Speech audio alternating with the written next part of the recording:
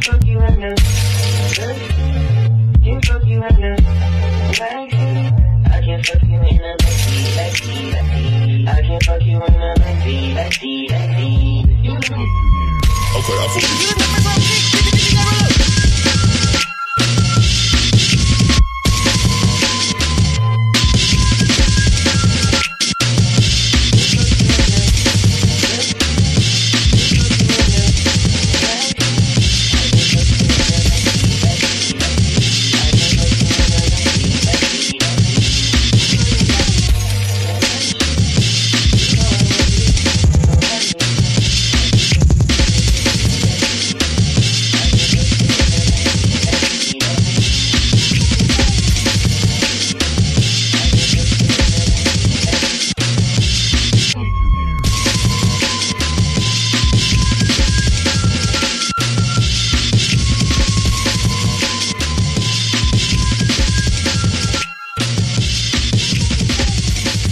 All right, we are back this week. QNCR, Dancing in the Rain.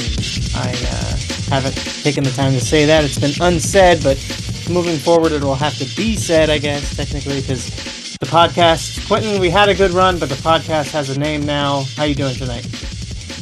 Yeah, I guess the bit is now over. I don't know. I guess the bit's over now, but I'm good. Just trying to stay on top of the wrestling stuff. I feel like I've done a pretty good job so far.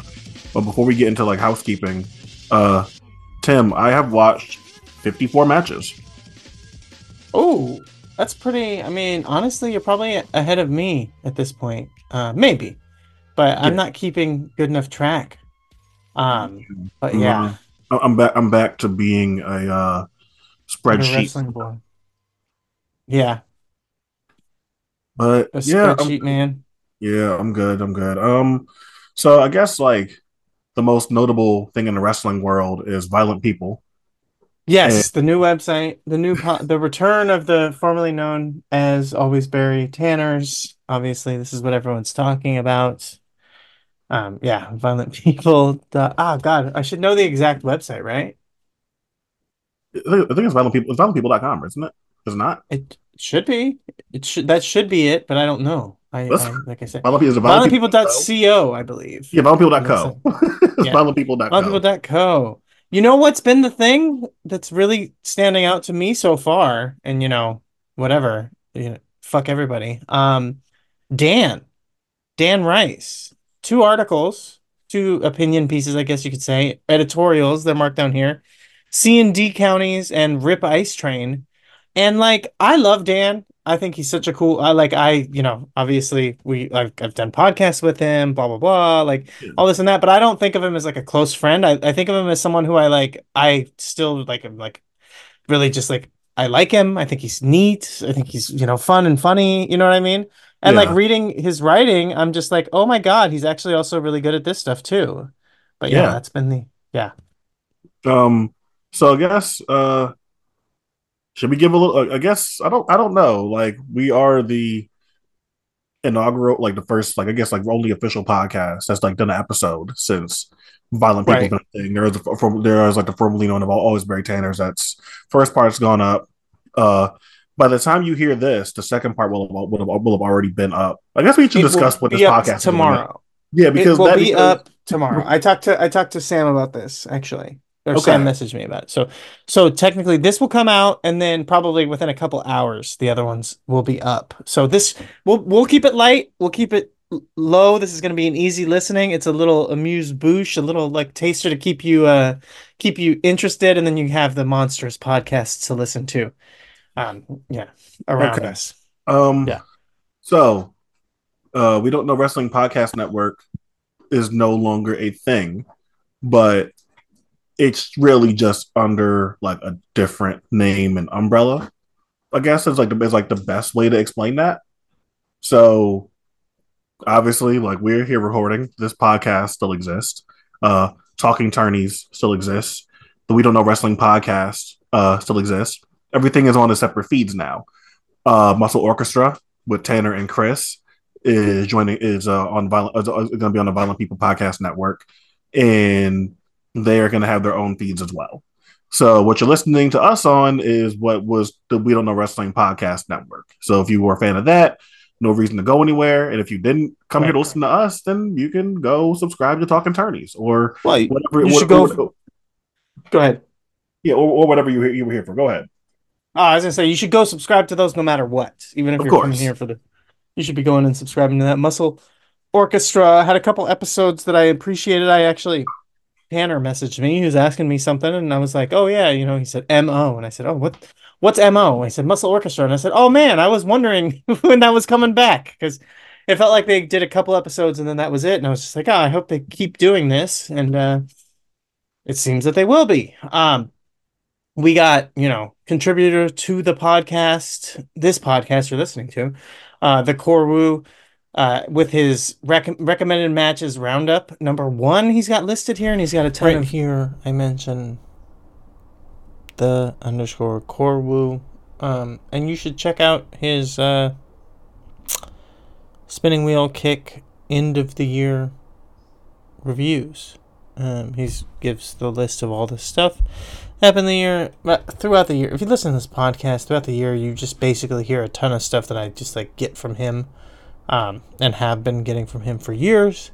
So go there, check it out, and see what the Corwu, the underscore Corwu on Twitter, spinning wheel kick blog has to say. Yeah, it says Corwu right here as the author. It says the name. I didn't say the name. Okay, my bad. Yeah, it's at the bottom, and that's one thing whatever. That's behind the scenes. I talked about that. I like having a byline up at the top. That's just me.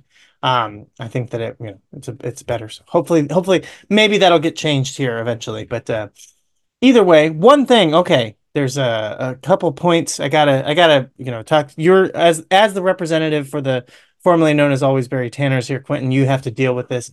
No. There is actually one like major thing, or one just like over the whole thing that I want to mention. There is one that is specifically for you that I wanted to mention about the podcast. All right. Okay.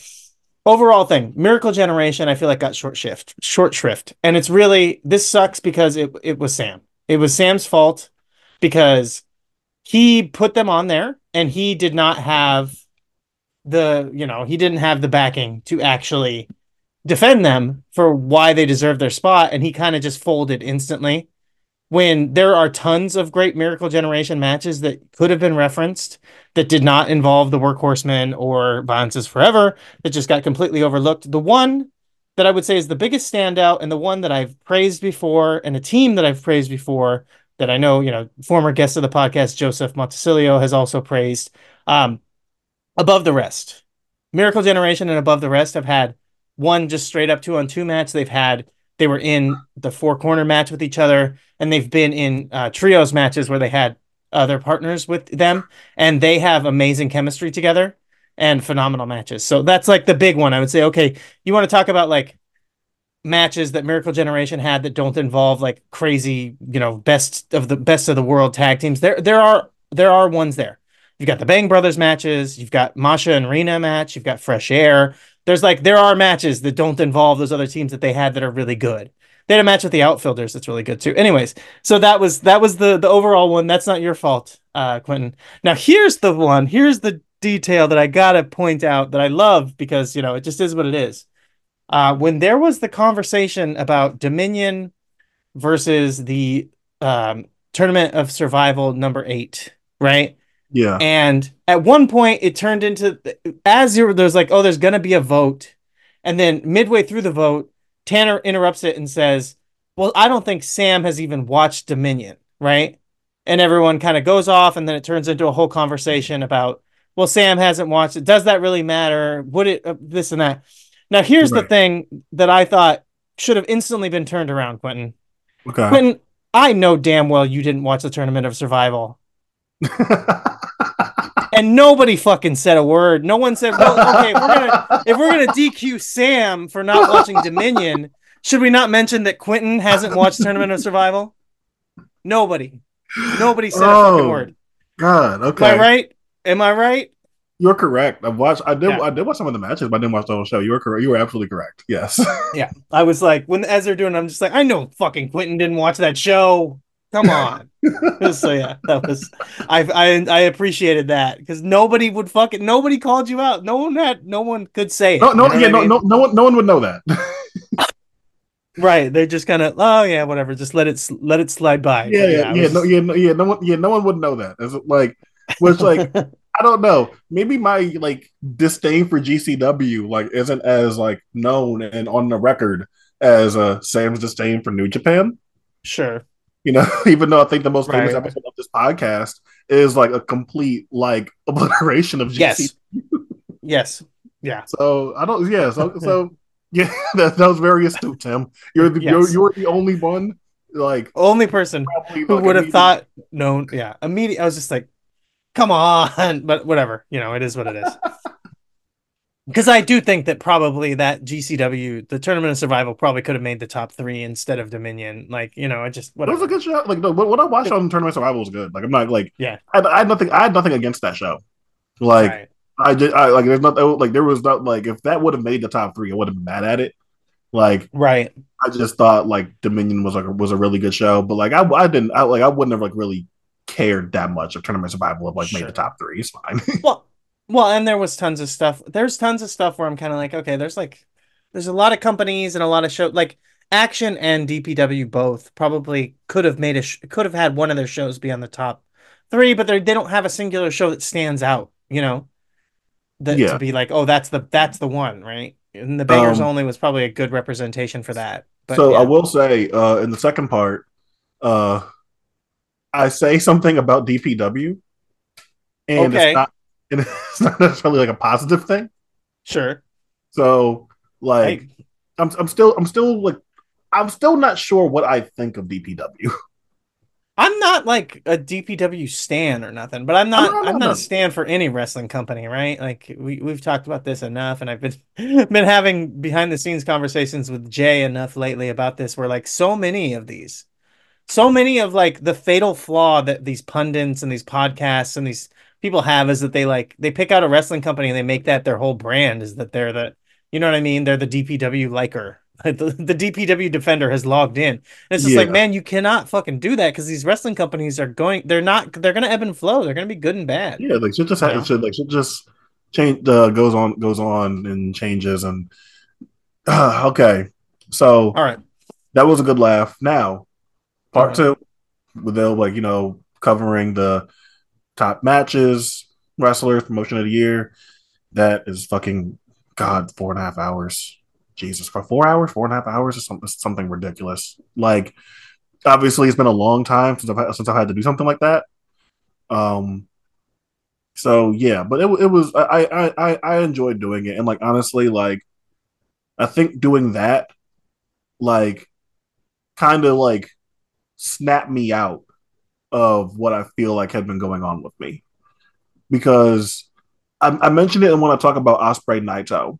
You might remember this when we did like the G1 like kind of like roundup reviews back then. But like everything since 2020 has just been really difficult for me to consume.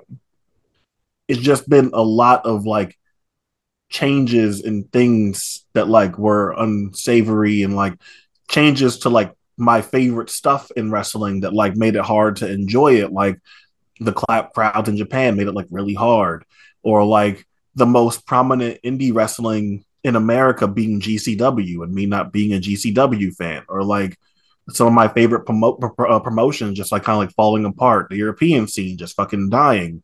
AEW was still trying to figure things out and weren't necessarily they haven't always been great. WWE, I've just cut them out of my viewing completely. So like I've been it's been hard for me to like be like into wrestling the way that I have been for like the majority of my life for the past few years.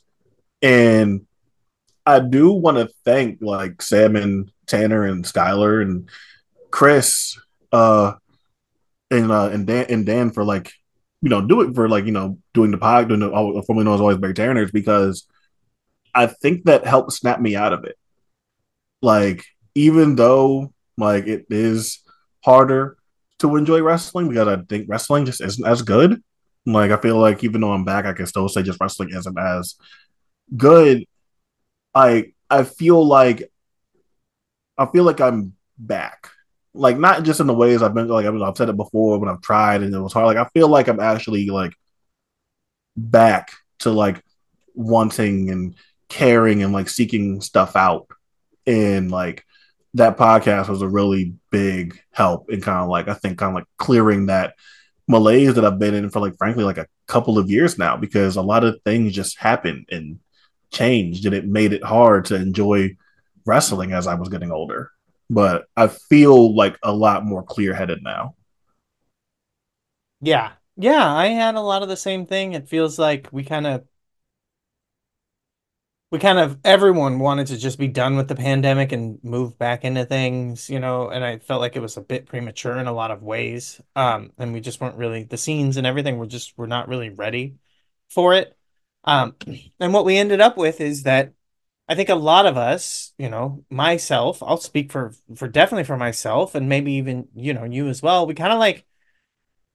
We were willing to accept things that maybe we normally wouldn't. And it's especially, for me, like a lot bigger. Like supporting and praising companies that are like owned by billionaires and big conglomerate media company owned, you know what I mean? Like big glossy wrestling companies.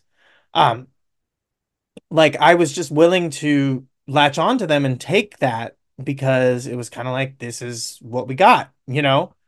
Um, and in some ways, it's been a positive because one of the positives is that during that time of accepting and I got into like the stardom stuff more, and that kind of helped me get back into watching Joshi, because I was really not paying attention to Joshi for a couple of years there, especially like through the big European indie boom. Joshi really took a back seat to even watching any of it.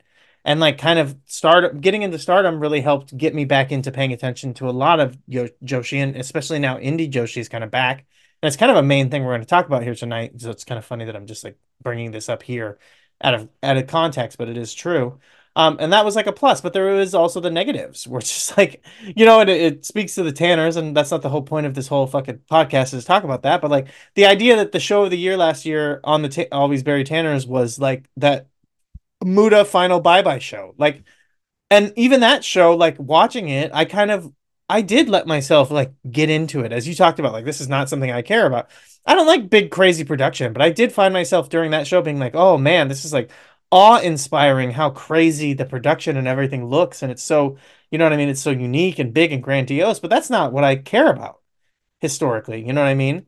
That's not what I'm interested in. But I was like just taking it because it was like at least it's something, and that was kind of what was happening. And this now 2024 really feels like we're back. There's interesting stuff going on, and there's like worthwhile things to pay attention to, for especially for me. Things that are not just big major companies owned by major media conglomerates. No, like indie wrestling is feeling like it's back across the world, really. Um, and then obviously, CMLL, which is not indie wrestling by any means, but at least it's back too, right? And like that's kind of the thing. Like lucha, it's tough. I'm not a lucha fan in general, but it's also tough to be like a big lucha supporter because it feels like, to me, as kind of an outsider, not someone who's ever been like a huge follower of the business, it really does feel like lucha is does not really have, even though CMLL and CMLL and AAA kind of are like the big companies or whatever. Like there is not really that big line in the sand between the indies and the big companies in Mexico as much, because a lot of the smaller promotions are like they have deals with the big companies and they use stars and wrestlers from the big companies to run their weekly shows. So a lot of even the smaller lucha shows are still technically affiliated with the big brands in a lot tighter way than what you're like used to in the rest of the world. But Oh yeah, yeah, either way. yeah, that could be like like Mystico was just on a Lucha Libre Boom show. Like he just made it like just main evented that in a four way. Yeah, So like exactly. yeah, so like stuff like that exists. Like like depending on like who the person is, really, like you can like usually like see someone like main eventing like a bigger scale indie show or whatever like that. Like we've seen like even like years back we saw like Atlantis like pop up and like wrestle like Kaifon and shit like that. So like Right. it's like it's just like it all kind of like bleeds together. I feel like a little bit more than obviously like the U.S. indies do with like still with contractual stuff and things like that. Um, No, yeah, and even like certain towns, like they're more set up the old way, where like in Mexico, like certain towns, a show will be branded as like a CMLL show in that town, but it's really being promoted locally by a local yeah, promoter, and sure, it yeah. really is technically a small indie promotion, but it's branded as a CMLL show, you know? Um, but yeah, I guess that's like my big Yeah. thoughts. Was I entirely Well, happy with with how the Always Berry Tanners went? No, of course not. But that's just that's the what point. happens when you do things with with five other people. So Right. listen to that. As that comes out, violentpeople.co, plenty of writing stuff will be on there. I might try some wrestling writing. Who knows? I haven't done wrestling writing in a long Yeah. time. I've done battle rap writing for the last like couple years now. So maybe you'll see me do like some wrestling writing over there too. But like uh it's so funny. Like when wrestling with words was a thing, when it started, I was 18 years old. Like Yeah. I was 18. I was like I first met like Trask and Isaac and shit like that uh when I was 18 years old. And I'm 26 going on 27 now. And it's funny how many people remember wrestling with words. It's kind of weird. Um because like it was a site that was ran by teenagers. Like it's really funny how like much we like, it felt like that like staff actually kind of accomplished and was able to do because it was a staff like mostly comprised of like people that were in their late teens or early 20s. And now like I'm 26 and Tanner and Sam are older now and Alex is older now. Alex is coming over writing stuff at violentpeople.co too. I think she's also bringing back Beirut Barra tag boom. And like it's just funny that all these years later, like I still honestly feel like the people that were there, even if like Brock isn't active or whatever, it's like the people that were there, I still feel like confidently are like the best people I know who are doing that type of content. And like there's our adjacent family like Joseph and Simon and all that stuff. But it's just like funny all these years later that like I still feel confident about like the people that I shared a site with back when I was like 18, 19 years old. Yeah, I mean, technically, I mean, Simon, you say adjacent. Simon technically was like part of Wrestling with Words, even if he never Technically, actually but did technically, it anything. was like part. He came on for a project that never even started. So That never even happened. Yeah. I mean, that was the same thing with me. I came on to Wrestling with Words to do a project that never happened. Um, but then I actually ended up writing a couple of reviews and things and doing, what crossed my mind as we are talking about it is that I was doing ROH TV reviews in, 10 years ago, where I literally called or referenced Marty Scroll being a pedophile, 5 or 6 years before the speaking out and all that stuff, which is just very funny to think about because I was just like, oh my God, like, yeah, this website that was run by teenagers and I was, in my 20s but I was able to go on there and call Marty Scroll a pedophile and and nothing, whatever. So that was like kind of that was the ethos of the Wrestling with Words. You could kind of do whatever you wanted. Um, and it was nice. It was good, and I think that is why it kind of people remember it. Um, and a lot of the same people are involved in this, obviously. but So also, but again, it's like I can't stress enough. Like a lot of us were just fucking children. right, Like even if we weren't like Trask age children, like, we were children. Like we were right, like I was 18, 19, and like Tanner's like only a year older than me. So right. like it's we were all just really really young and like just kind of like just doing stuff. And like I like the fact that like on some level a lot of us were able to kind of like get back together and bring in new faces like like Chris who like has been around and like was involved with the We Don't Know Wrestling forums and stuff like that. um, and just I don't know, like kind of like find a way to like bring it back, especially in the space where like we've seen like the fan fight stuff die and Right. and other things and like really frankly like I'm gonna reference them later, but like VOW like just getting really bad all of a sudden. Like it was like Yeah. like the writing stuff used to be pretty decent there, I thought, and then like it just it's no longer is. And Well, yeah. and now like that's without talking about other things. But like I'm glad that like the people that I've been able to like call my friends for however long now like are also the ones that like running this, because I'm not sure there's many other people I would trust to be able to do something like this. No, exactly. And part of the VOW thing is it speaks to what I was saying earlier about don't put Making your a company, eggs in a company promotion identity. basket. Yeah. What's that? Yeah, Yeah, making don't a company identity and all that. Yeah. yeah, don't do that because then or if you really have to do that, then you have to just be willing to move on when it's time to move on. But anyway, when we talk about that, let's talk about that company. Let's talk about New Japan.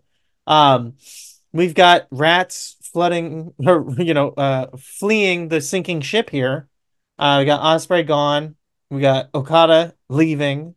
Um, Tanahashi, is now the president. What does that mean for as a wrestler? What's he, what's his move there? What's going on? But I guess yeah, the big thing you teased it earlier, with the joke about violent people being the big news. The big news obviously is Okada. And everyone's talked it to death at this point. It's pretty much, it is what it is. What what's kind of where are you at on it? And like what do you think? Because I think I might have talked myself around into a spot into a position that maybe people wouldn't expect. I mean, we'll see how aligned we are because like I'll be honest. Like I don't really. It's not that I don't care. I think it's like people haven't like really looked at the reality of what I think. Oh, like Okada has been in New Japan like as like the top guy, or at least one of the top guys for 12 years. Like it will be going on 12 years exactly if he wasn't leaving on January 31st. Like he came back in 2012 and it's been a legit 12 years like with no breaks either, like no like stops, no major injuries, Yeah. nothing, like just being the top guy in that company for 12 years.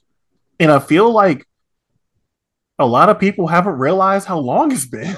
Honestly, like he's really been on top of that company for so long now that do I like would I on theory like to see what could be done with Okada working with like the Uminos and Naritas and Yoda Sujis and Yuya Yamuras and all that stuff and all that stuff in the world. Like I guess, but I don't know. I don't really know how much more I want out of a guy like being in the same company in the same spot for 12 years. Especially like I feel like his act is like made for like being like a main event caliber guy, and like I still feel like he has like main event caliber like years left in like or a couple of years like that left. And do I think that like WWE or AEW are necessarily like the places to do that? Probably not, at least especially in the case of WWE. But I think the reality of these things too is like while Okada is, I think for lack of a better term, like pretty stale and has been pretty stale for a few years now. And I think that he notices that. I think that we can talk about his booking in 2023 and like how he was used that year, because I think that's actually like really interesting. But at the same time, like I think you can't talk about Okada or talk about Osprey for that matter without talking about like Japan's economy just not being in a very good place. Like that is not separate from this conversation. So even if Okada is like top draw, top of the card, or whatever in New Japan, if like a contract is expiring and he's kind of already unhappy with the situation going on over there, he sees the writing on the wall, things are shaky. Like it makes sense that I see him leaving. Like, do I necessarily want to see Okada in other places, especially in the WWE? Like, do I really want to see Okada in WWE? Of course not. But I don't know. Like, I really don't care. And like, it doesn't make me sad. You know what I mean? Like, nothing about Okada's leaving like makes me sad because I don't know. I guess I've accepted the reality of like I don't view this as like AEW or like WWE like poaching this dude. Like, I think he looked at the field. I think he looked at the world. I think he looked at all this stuff and he put in his time, put in like put in like 15, however many years of being a pro wrestler in Japan, 12 years of being like a top guy in the biggest company in Japan. And he looked around and weighed his options. Like I don't view this as like one of the most like criminal heinous acts that I've seen like AEW or WWE pull when it came to like uh acquiring talent. Like I feel like in a lot of ways I can see saying that the time it was just time. So I don't know where you're at with that, but that's kind of where I'm at. I feel like I I don't really care completely that agree much. I with think it was everything. just time. Yeah, I completely agree with everything you say there. I would say the only issue is that they didn't get some good wins for Okada. They didn't have him actually put any younger guys No, over we on no the way we out. we can talk about that. Give me one Yeah, second. You can keep going. I'm gonna let my dog upstairs because she's whining. sure. But go ahead. But Yeah, I have yeah, an answer for that. yeah, yeah. And that's, I mean, sure, you can have a response for that idea. And it's, I think otherwise, I completely agree with everything that you say. Like, it's not this egregious thing. It's not like again the end of the world. I, it is a bad sign, I guess, for the economy of Japan for sure. But that's bigger and outside of the context of just wrestling. But yeah, like it's not, you know, Okada is ready to go. I said this, at the beginning of the Okada run, and you talked about, 12 years. Like the the Tanahashi match that's scheduled for Okada and Tanahashi on what is it, New Beginning in Osaka is literally like the same day. It's the 12-year anniversary of the first Okada Tanahashi match, the second actual time that they wrestle each other, but the one that everyone thinks of as their first match. That's 12 years, that's a long run. Um, Again, the only negative to New Japan, but this is the thing, it's not I don't necessarily say like, oh, because they didn't see it coming. Like, I think you can give New Japan as much head start and heads up as you want, and they're not gonna. Their booking just doesn't handle this stuff properly. So if I can interject there, you mentioned New Yeah, Japan seen it coming. So full credit here, all listening to a breakout clip from Super J Cast where they talked about like Okada apparently not wanting to do anything with the younger guys on the way out. And I find it very interesting because let's actually go through Okada's 2023. In Okada's 2023, he has 18 singles matches.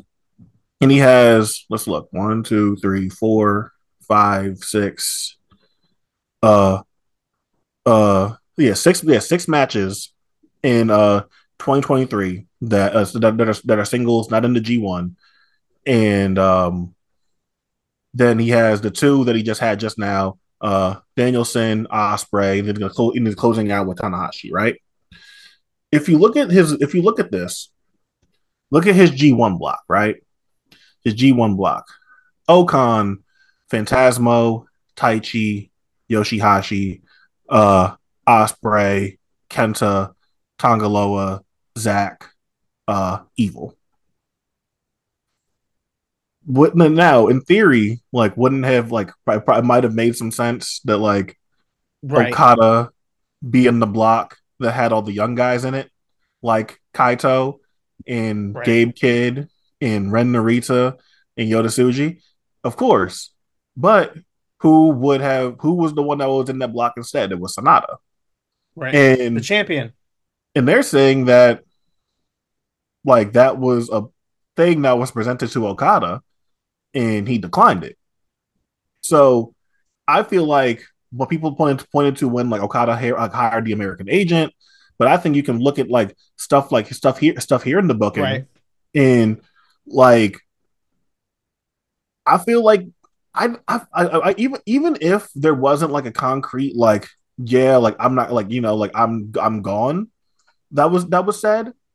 I feel like there's very clear like stuff you can point to for like there being like uh tension and unrest between Okada and like creative or what the direction was in New Japan, like that you could see last year, because Okada does what he like starts off the year as champ, drops the belt to Sonata, and then like other than Forbidden Door, Tim, what's he doing? He's fucking around with the Never Trios belts, right.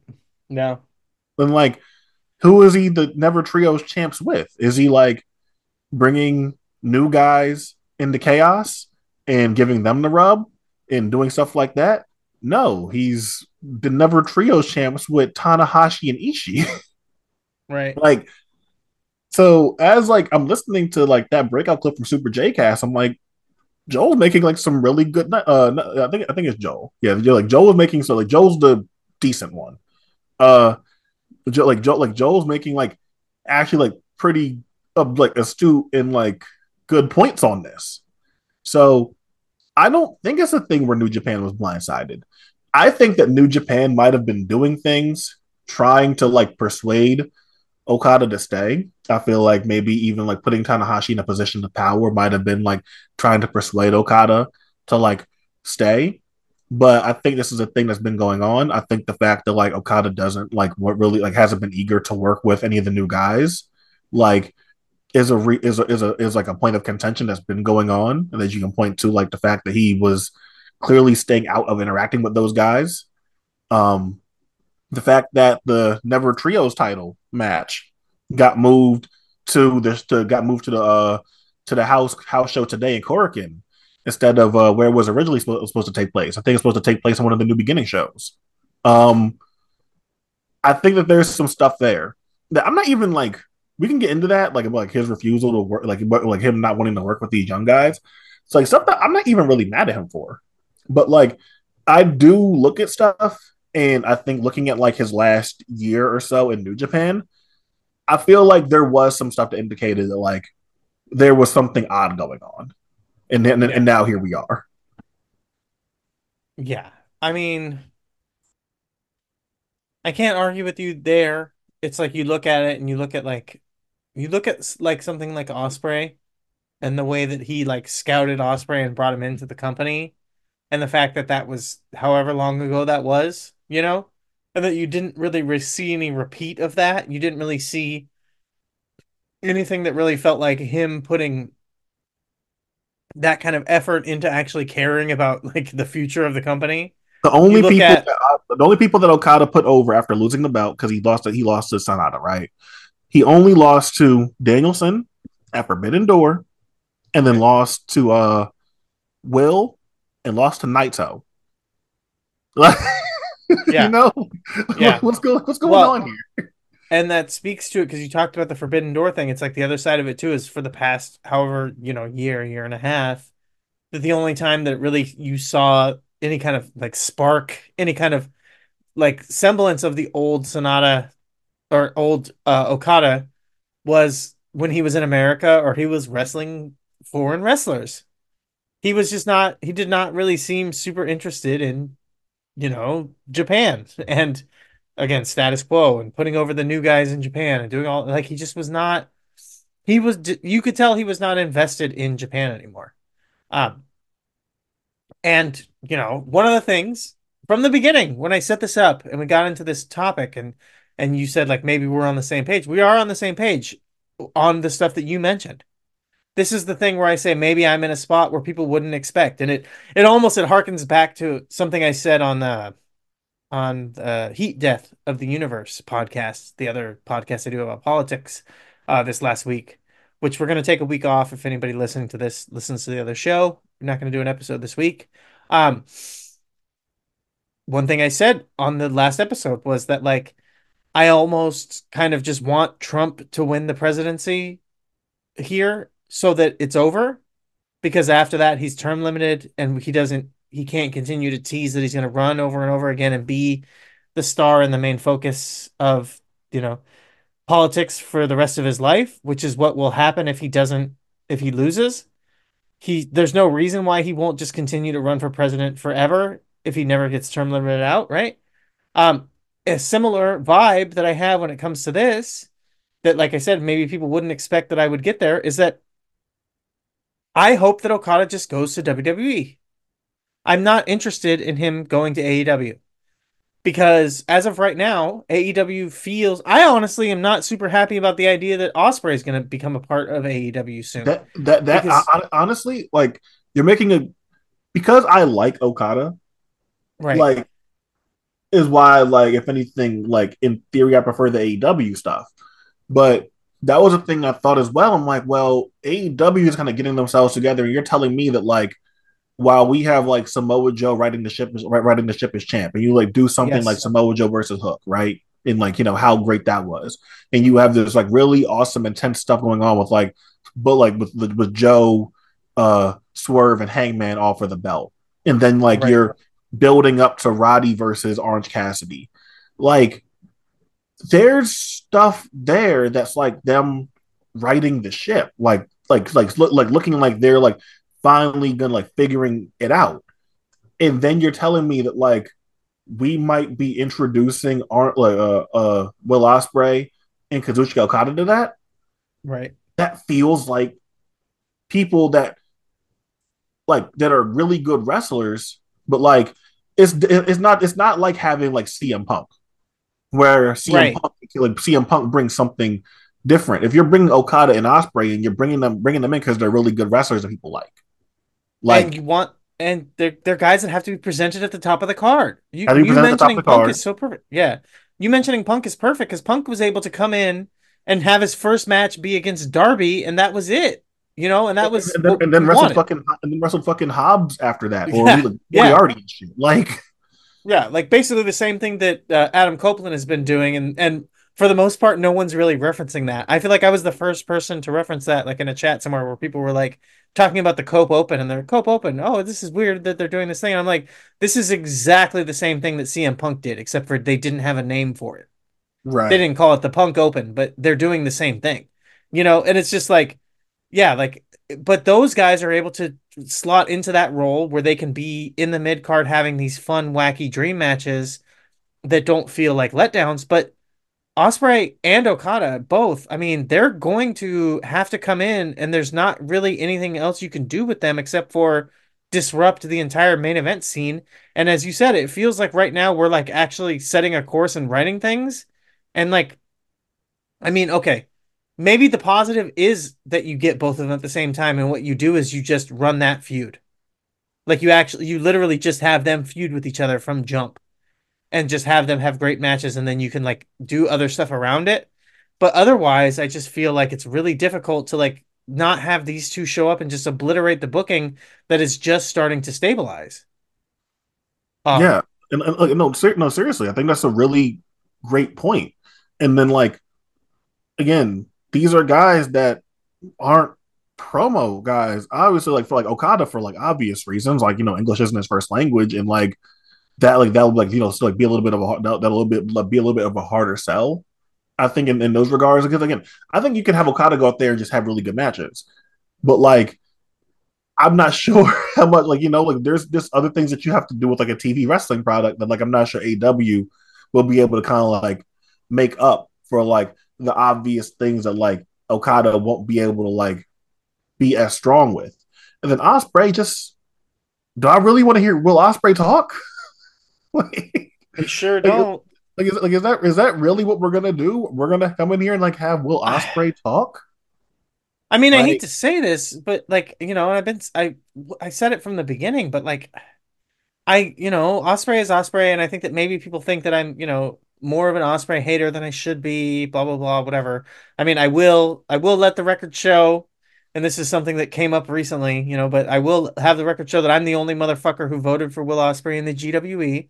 So you can't say that I'm the biggest Osprey hater or any of this, but like to me, I look at it and I go like, as you talk about, do I want to hear Osprey talk? No, not really. And if I really did want to have a Will Osprey that talks, you've got Kyle Fletcher as the ROH TV champion. And I'm sorry, but like if you want to talk about a guy who can just be your Will Ospreay who can also talk, like that's Kyle Fletcher because he cuts a better promo than Ospreay does at this point. mm, yeah, that's so I'm with you there. And the only reason again why I just it would just suck. Like if Okada wants to go get his fucking Nakamura on, like that's cool. Yes. Like I feel like again because a lot of people don't realize how long this has been for Okada. Okada is like this is year 12 of being a main eventer. Okada's 36 years old. That was the same age or going on the same age that Nakamura was when he left. Like this just like it tracks. It makes sense. And like I don't want to see fucking Okada in WWE. Like do I want to see that? There's like literally nothing of interest there for me. Like I don't know. Like would Okada versus like Gunther be pretty cool? Like I guess. All right, that sounds pretty cool. Like I guess in theory, seeing Okada and Punk like in a ring together, like that sounds all right. But it's like, do I really, do I really want to see what Okada and Punk in a WWE ring looks like? I don't think I do. I don't know.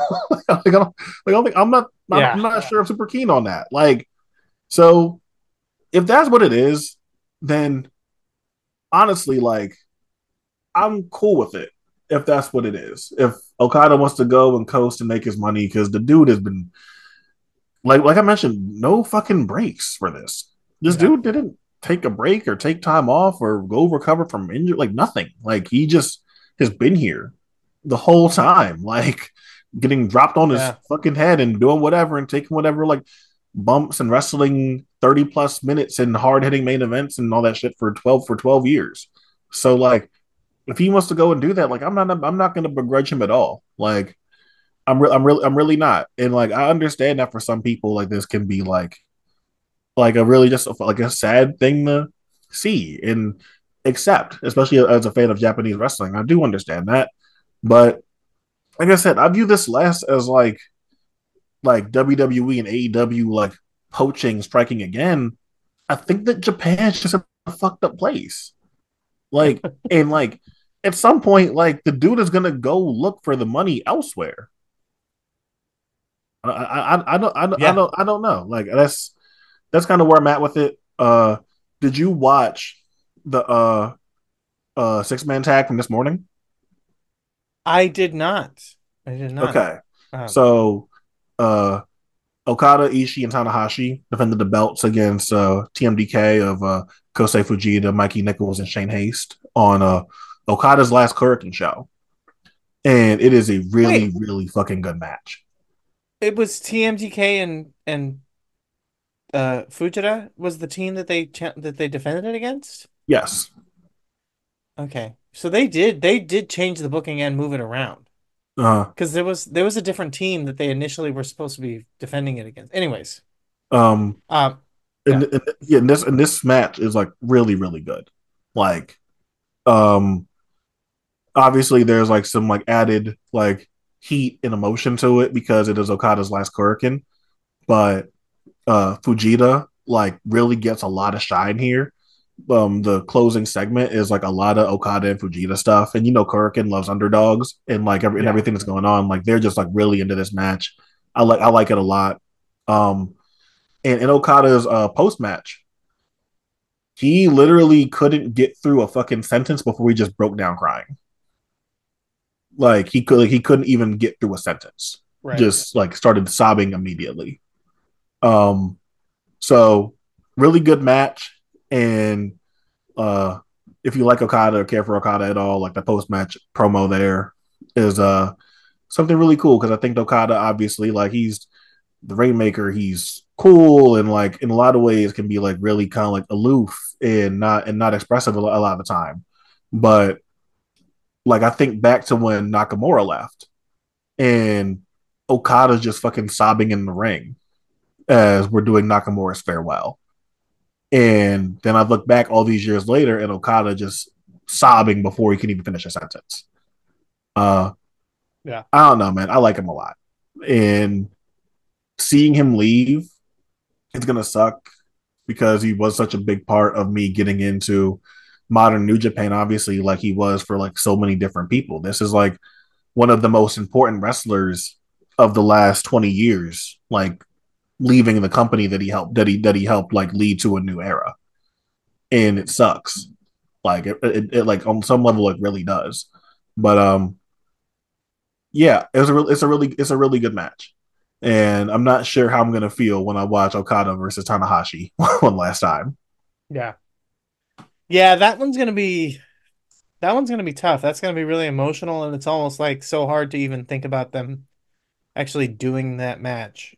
Like really, like how do you even actually do the match itself, let alone like yeah, beyond that and the emotion. But the I think I made a mistake saying Okada's last thing was a fucking 31st. I don't think it's his I don't think his is his last match 31st? no, his last match is The beginning of Osaka, right? it's yeah, it's February 11th. That's Yeah, why it's the exactly beginning of 12 Osaka. years. Yeah. Yeah, it's the 12-year anniversary of the second but first Okada Tanahashi match, and they're wrestling again, which is To the crazy. day. But it's the To the same event. day. Same Yeah, event. I think it is almost the same day. I think it's like February 11th. It's like really close. man. Yeah, I'm Yeah, just like that one is honestly like they have the 10-man steel cage listed as the main event right, for this event. Okada and Tanahashi should go on last. right. It's tough because of the cage, right? Yeah, of You course, of know, course, of course. but yeah, like it is. That does feel like that's Okada got and to be Tanahashi should absolutely be going on last. right.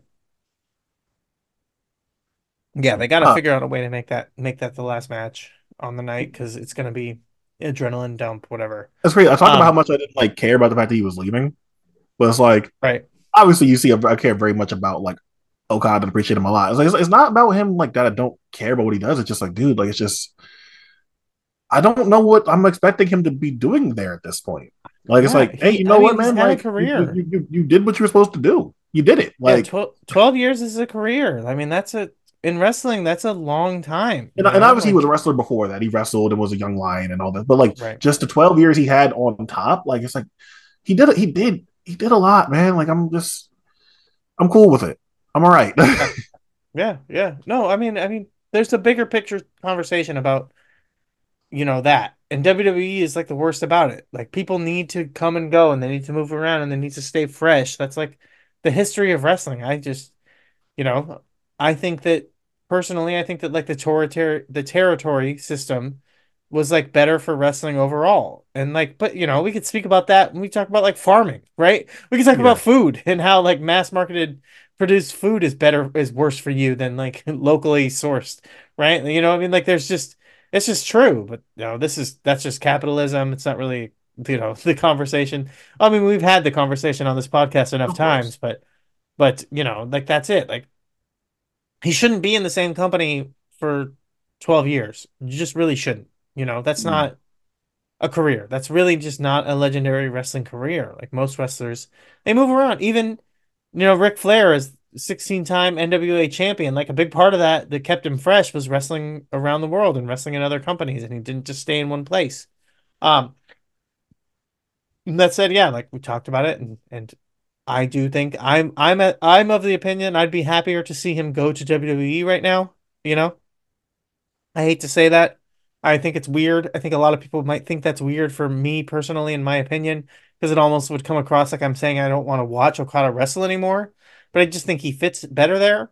Um, Obviously you can get the Toriumon reunion with Akira Tozawa. And Okada, they can do, obviously that's what WWE is going to do is just put the Asian guys together. Um, and then yeah, but you know what like popped in my head as we were talking about stuff?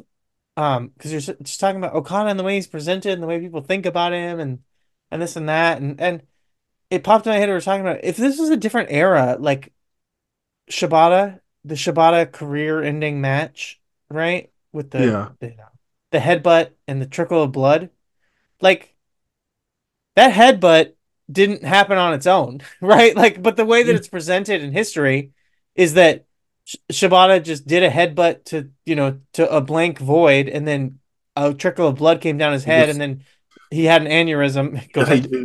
Shibata just headbutted a wall. Yeah, he just headbutted a dark void. He came back. A trickle of blood goes down his forehead, and then he has to go get his brain removed. But in another era, it would have been presented like Okada is is such a badass, and he's such an iron domed fucking warrior that he ended Shibata's career on his head, right? But no one ever really talks about that. And no, it was never presented that way. But in another time, you'd present it that way because, as you talked about, an Iron Man of Iron Men, that this motherfucker wrestled for 12 years on the top and almost never took time off. And he not only never took time off, but like he crippled a man. He retired a man with his skull. You know what I mean? Like it's very interesting that he's never really thought of or presented that way for just how sturdy he is. Like Okada is a very, very sturdy motherfucker. Like the kind of guy that it's been 12 years, it's been long, but I would not be shocked to hear that he keeps wrestling for another 20, 30 years with just how solid he is and the fact that he's not taking on a lot of injuries and he's not and like people say he's formulaic, but damn, like he's not if he's nothing if not a smart worker. And it's not like he takes it easy, but he just really doesn't end up hurting himself. I mean, Randy Orton, but good. Like I don't know, what do you call this guy? So Okada came back, obviously January 4th, 2012, right? Uh, so from the time he came back until current day, he's had 240 singles matches. And like, how Yeah, many of these singles matches do you think were just fucking bullshit? Right? Like right. just nothing singles matches. Really, like realistically, like not that many of them, right? Like, you know, No, when he's having an actual singles match, it's a big deal. yeah. Like how Yeah, many, like how many of these Okada matches are just like nothing bullshit? Like really, just not that many of them. Like, is it like that's like, and that's not even obviously counting tags where like for a right. few years, like he did like kind of like try and bust his ass and bust his ass in tags. Like that's something that people did praise him for a while. But like, yeah, man, like how many of these Okada matches that we've gotten since 2012, as far as like as far as single stuff, even in G1, like how many of these are just like nothing bullshit? I don't Yeah, know. Like there's not many, not this many. is a guy that's like bust like the majority of the time really busted his ass Yeah, no, for it's 12 years. yeah. Go It's, if WWE is what's going on, just hey man, go make your fucking money, dude. Whatever. And like, they'll come back and you'll have the Okada returns, like, it rains once again 2028 or some shit like that. Like, yeah, exactly. like End of the drought. Yeah. yeah, the fucking the drought is over, but instead of like Lil Wayne's face, it's Okada's on it. Like, maybe that happens one day. But let's like, like I got what I needed from the guy. He's one of the best wrestlers ever. He's gonna make my GWE list. He's the Oh most yeah. decorated guy in New Japan history. Like I got if it's time to go make your money and just go work fucking NXT with whoever's good down there. I have no clue who's even good over there. But just Um, Bunksley Scruggs. that's not a real person. No, that's just could be an NXT name. Yeah, like I had to think for a second. I'm like, You had to no, stop for a that second. can't be real. It can't be Yeah. real. Um, Yeah. Like But if you okay, if but when we're if we're talking about NXT, y'all are not ready for my Obafemi is actually just doing Samoa Joe character conversation right now. I have not seen him, I have not even seen. You don't even know who that is. I don't. Yeah. Yeah, I have no clue. All But yeah, right, but what you I do know guess about oh yeah, we're done with Okada. I was gonna say what you do know about is for some reason, Quentin, you sent me a message and you said that the one thing that we had to talk about was the Cope Open. I referenced it earlier, but we just really got to break down all of these the Copeland Oakland matches that have been happening. It's a happening for sure. Have you seen any of this? Have you actually paid attention to it? Are you a collider like our good friend Joseph Montesilio? I like will cherry pick, but I haven't been watching the Copeland matches. Yeah, they actually have been okay. There was in a I guess technically unsanctioned Copeland Oakland match, because it was on Dynamite, but it had the feel, it had the vibe of a Cope Open match against Minoru Suzuki on Dynamite. Um, but yeah, it's as I talked about, comparing it to what Punk was doing. Adam Copeland is like he's right there. He's basically doing the same stuff as Punk. It's honestly it's really it's just it speaks to their history with each other and just how much it really is the same thing is that like Adam Copeland and CM Punk they just do the same stuff and Punk just happens to be the one who does it better, including Amy Dumas. um Punk just happens to be the one who does it better. So yeah, like like he's doing the same shit, but I don't care. When Punk was doing it I was excited. When Adam Copeland does it, I'm not, I'm just really not interested, you know? Yeah, But no, yeah, no. yeah. I don't know. Like I have a hard time going and like seeking out edge matches. So like unless like I have like a show already on, like I already just have a stream on, and like it's whatever. Like I'm like I guess I'll let the stream play. But otherwise, like I'm not just sitting there and watching Copeland versus Lee Moriarty or Dante Martin. But like it's getting decent reviews. So maybe at some point I'll go and check some of that stuff out. Um, okay, so I feel like we're gonna do like another like kind of like grab baggy thing. Yes. I mentioned the road to new beginning 6-man tag from this morning. Um, Shota Umino versus Ren Narita fucking sucked. That, Um, so that is, I cannot believe that. No it way. went 33 minutes Okay. on a random house show. 33 minutes. Now, I really don't Ren, understand this too because it starts off with like Umino being pissed off and like attacking Narita before Narita could like get ready, right? Why does it then go 33 minutes? Why is this not just a fucking like 12 or like 12, 13, 14 minute match with them just like going crazy at a high pace, like brawling all over Cork? And if you wanted to do that, why did it go 33 minutes? I thought we were learning from these problems. Tim, I thought we were learning. Why on new our kids beginning day learning? 3 Yeah. are we doing this? I thought we were learning from these mistakes.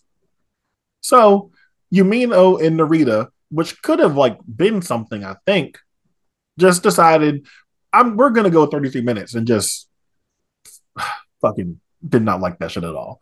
Um, Can't blame you. but Samoa Joe and Hook, that was like perfect.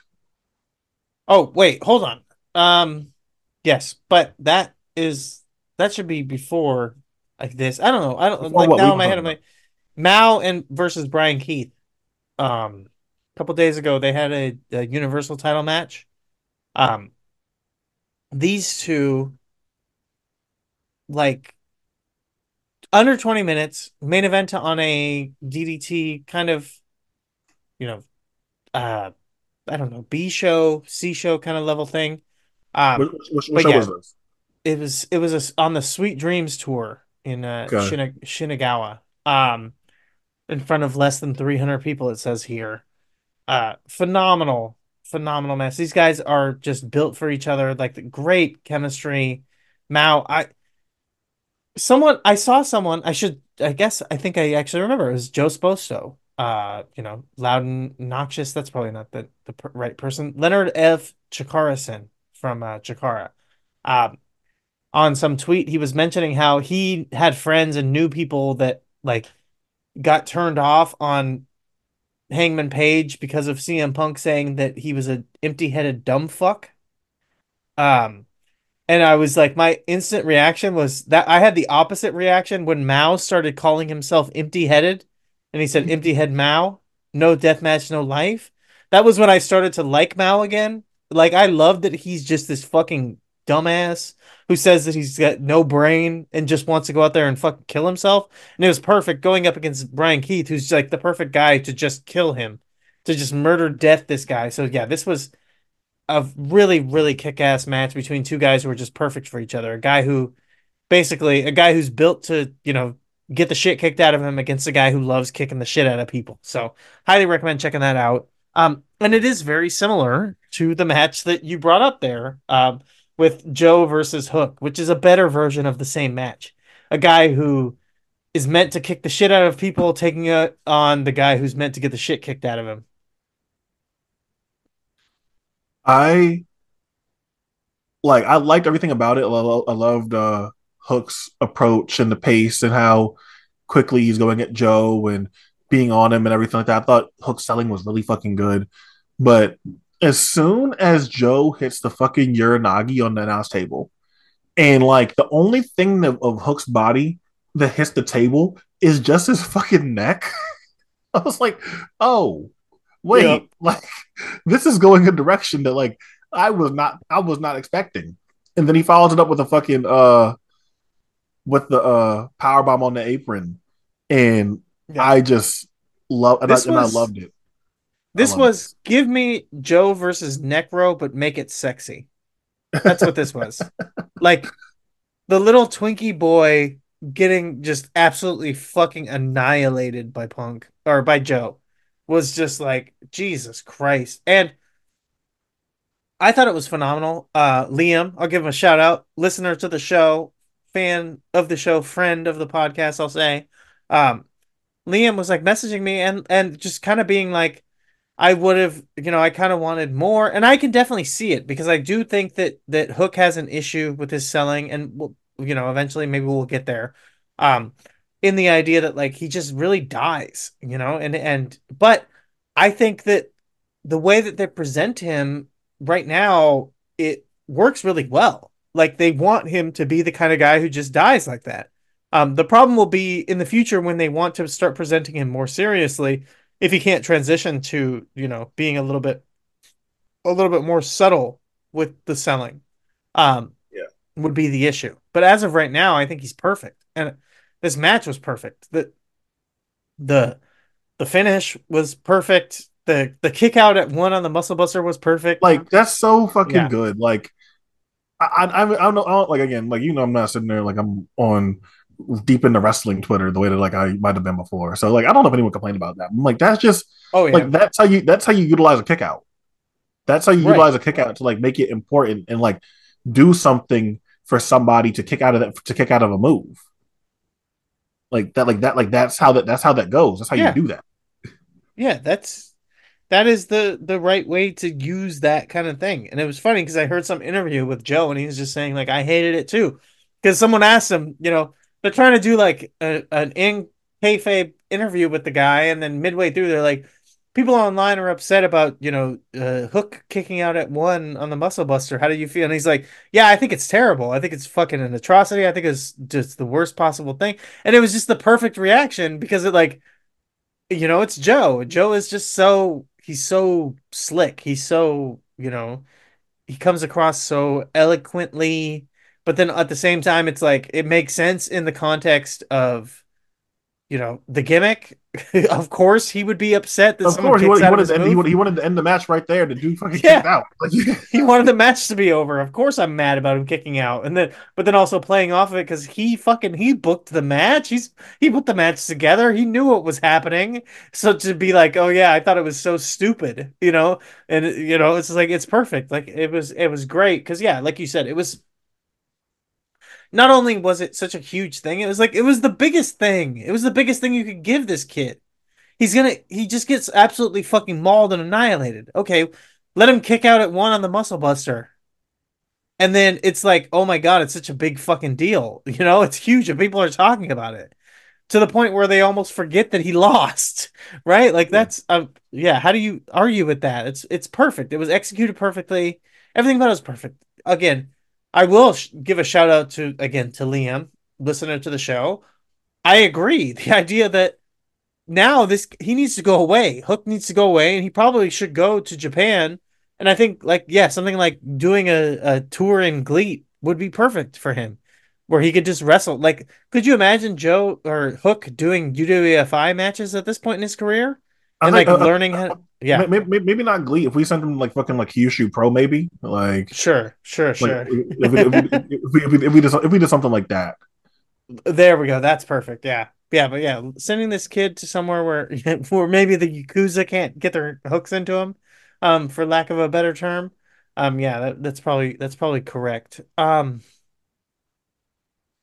What else was there that was good? I mean, other Did you than, did you the watch new match of the year. did you watch Danielson and Claudio versus Kingston and Ortiz on Collision? Oh yeah. Oh yeah. That was I fucking thought this wild. rocked. I Yeah. thought this was really good. Yeah. Oh yeah. That was out of control. I mean, Kingston is on another fucking level right now, man. Like it's just, yeah. Give your thoughts. Yeah, like this is like one. I feel like we kind of like take for granted that like we're watching like does it register for people that we're watching a Brian Danielson and Claudio Castagnoli team? Right. Like I'm not Team sure that's really uppercut. registering that we're watching these guys team up together, Yeah.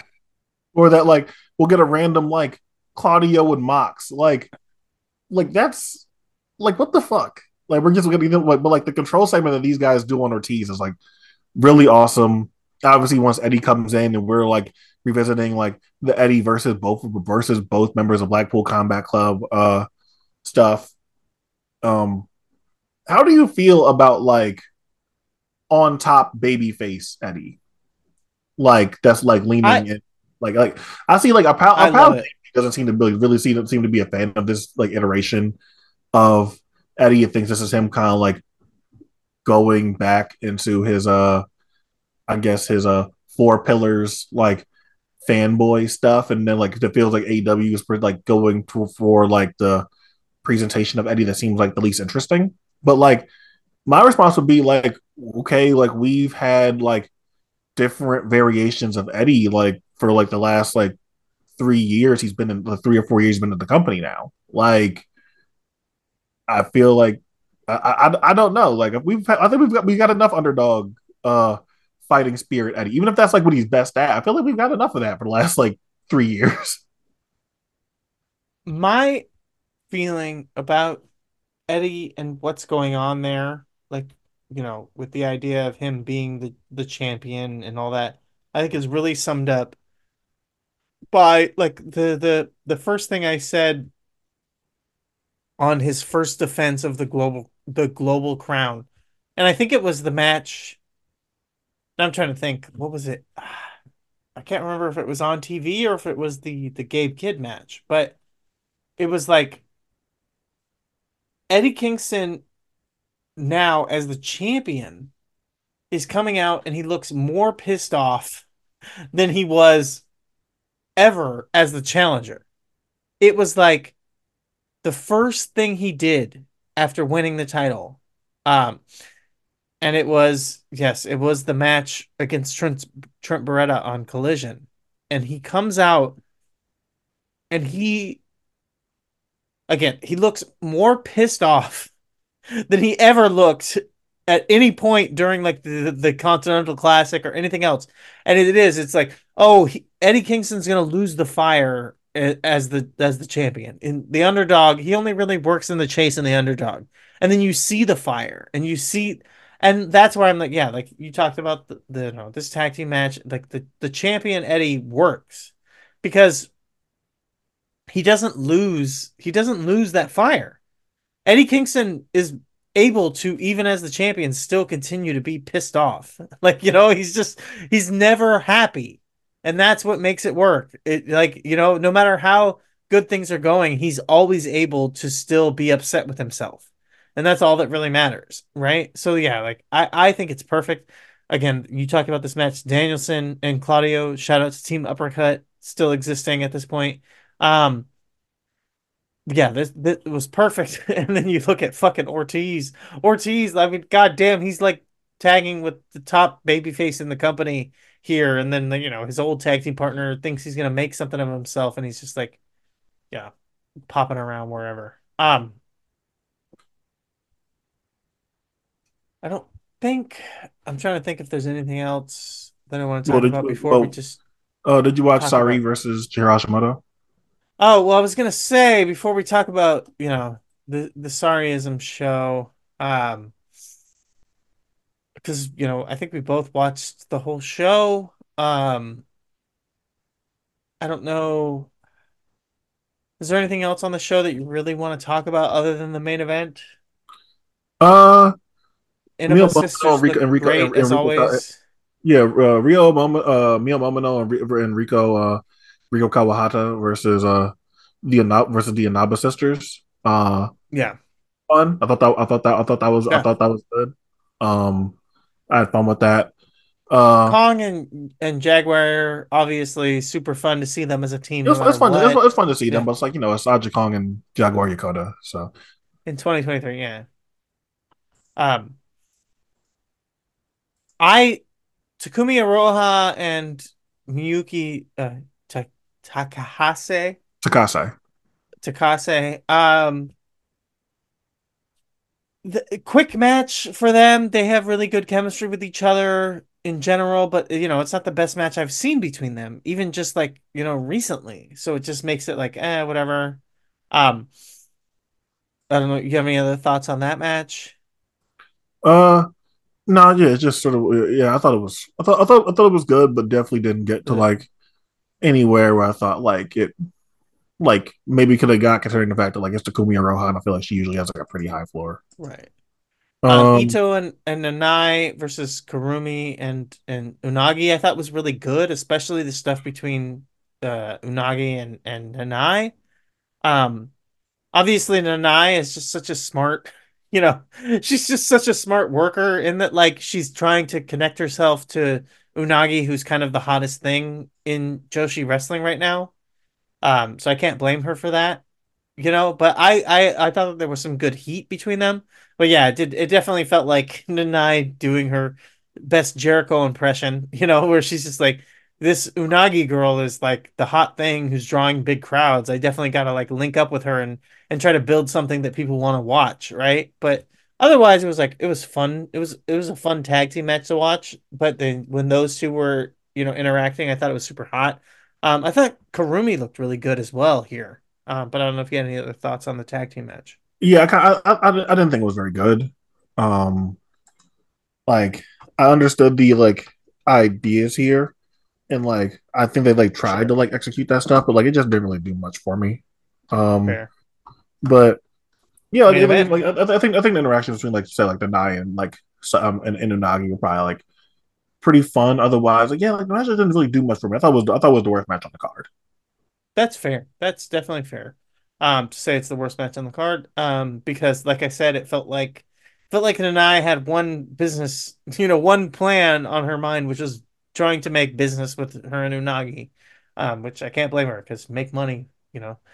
And then there was the main event match that some people are talking about. Not me. I'm not talking about it, but other people are talking about this. Um, Shinjihiro Hashimoto taking on Sari. What did you think about this one? I thought it was really good. I mean, God, like how many times have we seen these two wrestle each other over the years? So like, Right. We know what their chemistry is like. We know what these two can do. We've seen them like wrestle each other like time and time again, like for a few years now. I would say they wrestled each other back on the Sariism Volume Chapter One. So like it's like not uncommon to see these two wrestling each other. Uh, I don't think it's. I don't know. I feel like I like their match from the first show a little bit more. Um, I don't know if you feel the same way, but I think I like that match from the first show just like a tad bit more. But like I still feel like they're probably like about the same level. Still really like it. I think these two would just have like really good chemistry.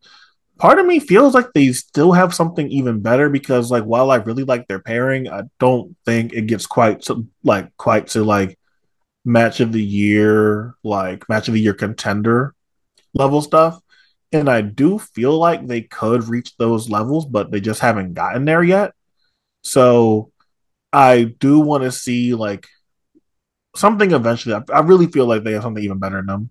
But yeah, I thought this was like really good. What did you think?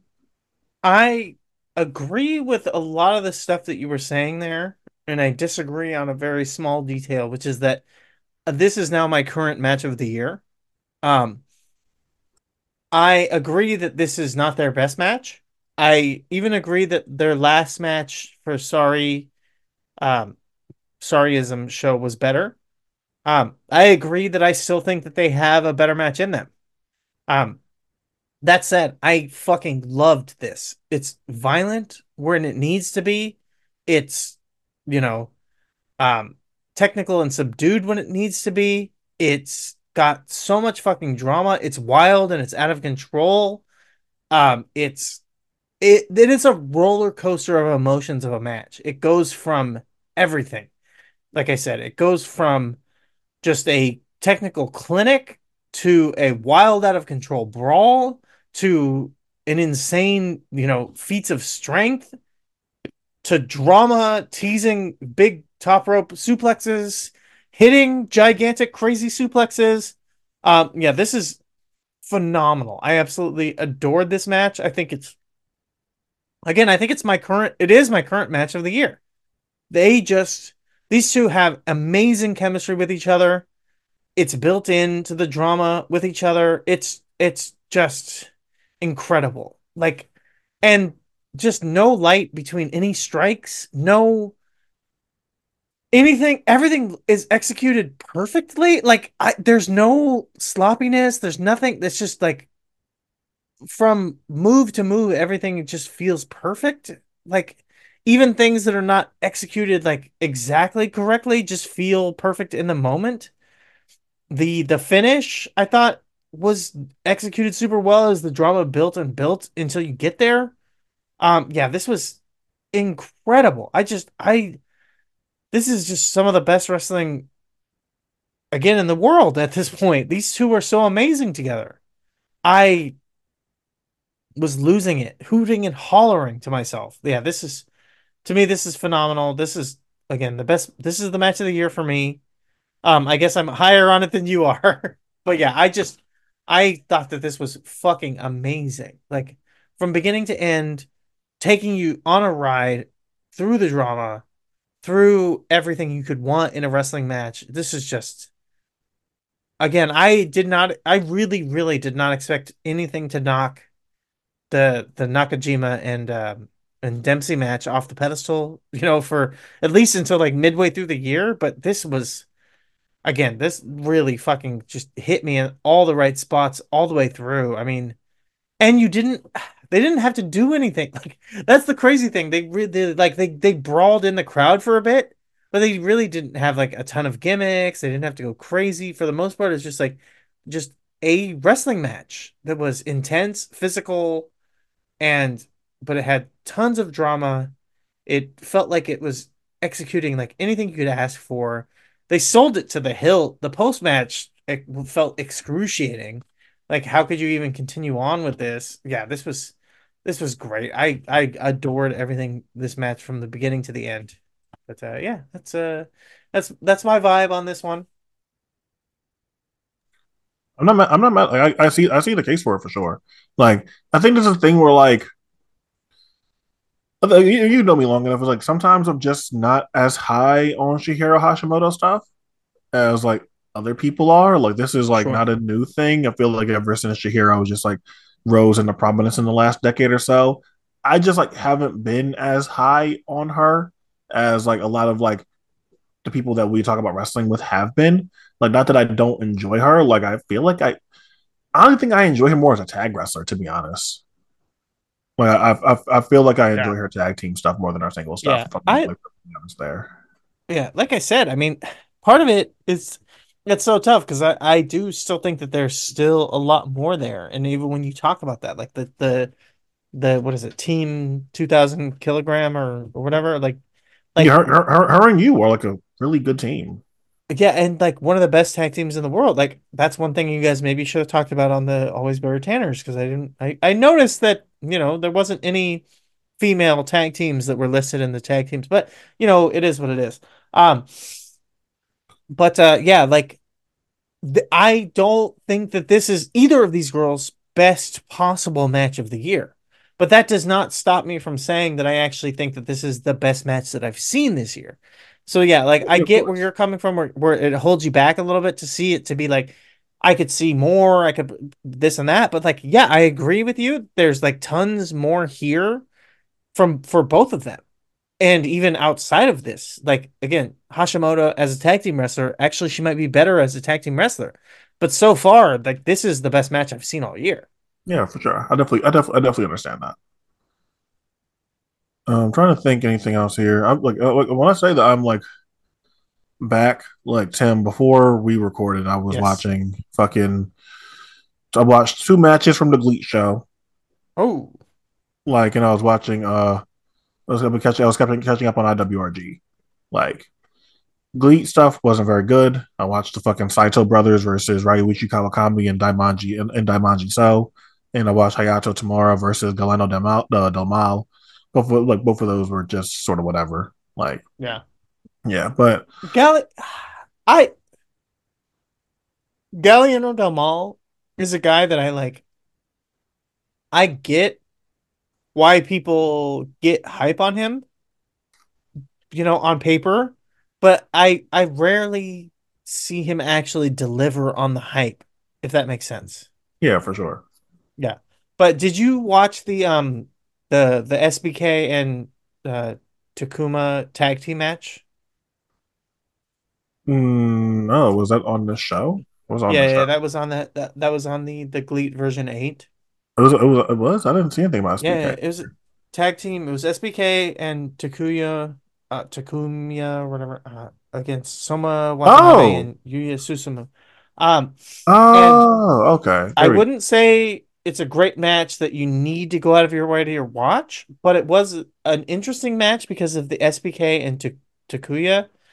Um, because they feel like two guys who wouldn't ever have necessarily been like a tag team or in a unit together or any of that, but they're like Yeah, really gelling together ever yeah, since they kind of like got forced together.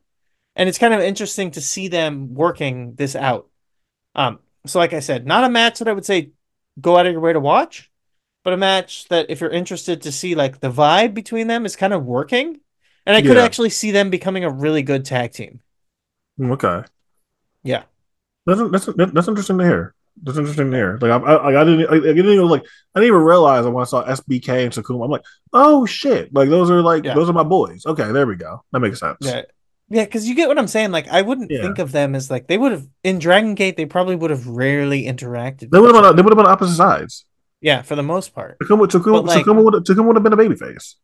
right, Takuma's a babyface. SB is such a natural heel, especially in Dragon Gate. Like, yeah, but as a team, they're kind of gelling together in a way that's kind of interesting. So Okay, all right. I'm not sure of how much I'm gonna like go back for it, but like I'm at least gonna yeah, like keep an eye on them. yeah, keep an Like, eye out, see what you see from them. yeah. Um, Um. otherwise, yeah, So there's nothing else here. when we recorded last week, I hadn't got a chance to watch this, but Kano versus Go Shiozaki. Yes. really fucking good. Yes. And Like yes. really, really, really good. That was that was great. That was That really was Yeah, that was teasing match of the year for a second in my head. I was really thinking about that. Um, I guess in the same conversation, I mentioned a GIF from the match, but I hadn't watched it yet. But Hoodfoot versus Joshua Bishop, now that I've watched the match since the last time we recorded, that's like it's not just a GIF match, it's a watch this match. Two of the sickest doing it right now. Hoodfoot and Joshua Bishop, like, obviously, like everyone knows how sick they are. And them actually hitting it and delivering on the sickness is well worth it. So, again, if you only watch one GCW match this year, and I can't blame you, watch that one. all right. Okay. Yeah, I'll go ahead. I might check that out then. But otherwise, I think we're good. I think we are. I think we're good here. Follow the website at violentpeople.co. Quentin, what else do they do? Shit. Uh, yeah, violent people. I think is it violent underscore people? I'm pretty sure it is. Or is Yes, it the violent? Twitter is violent_people. Yeah, Twitter is violent underscore people. The website is violentpeople.co. You can follow me at QT underscore Moody. You can follow Tim at ROH Dutch. Um, yeah, that's I guess that's it. There's no coffee. There's nothing to Nope, do. not yet. Joseph dropped his year in review stuff. So if you are a listener to this, I'm sure you're a fan of Joseph. So go ahead and give that a watch and like and subscribe and all that stuff because Joseph is one of the best people that we have covering wrestling, whether it's his reviews or the video content. Joseph is just one of the best. So go ahead and do that if you guys haven't. Get some popcorn, do whatever. It's like a hour long video. So go ahead and enjoy that whenever you guys have the time. Thank you all for listening. Hope you're here next time.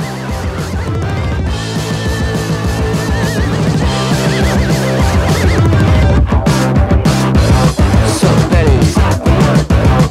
Our dreams we are now control. Don't sweat it.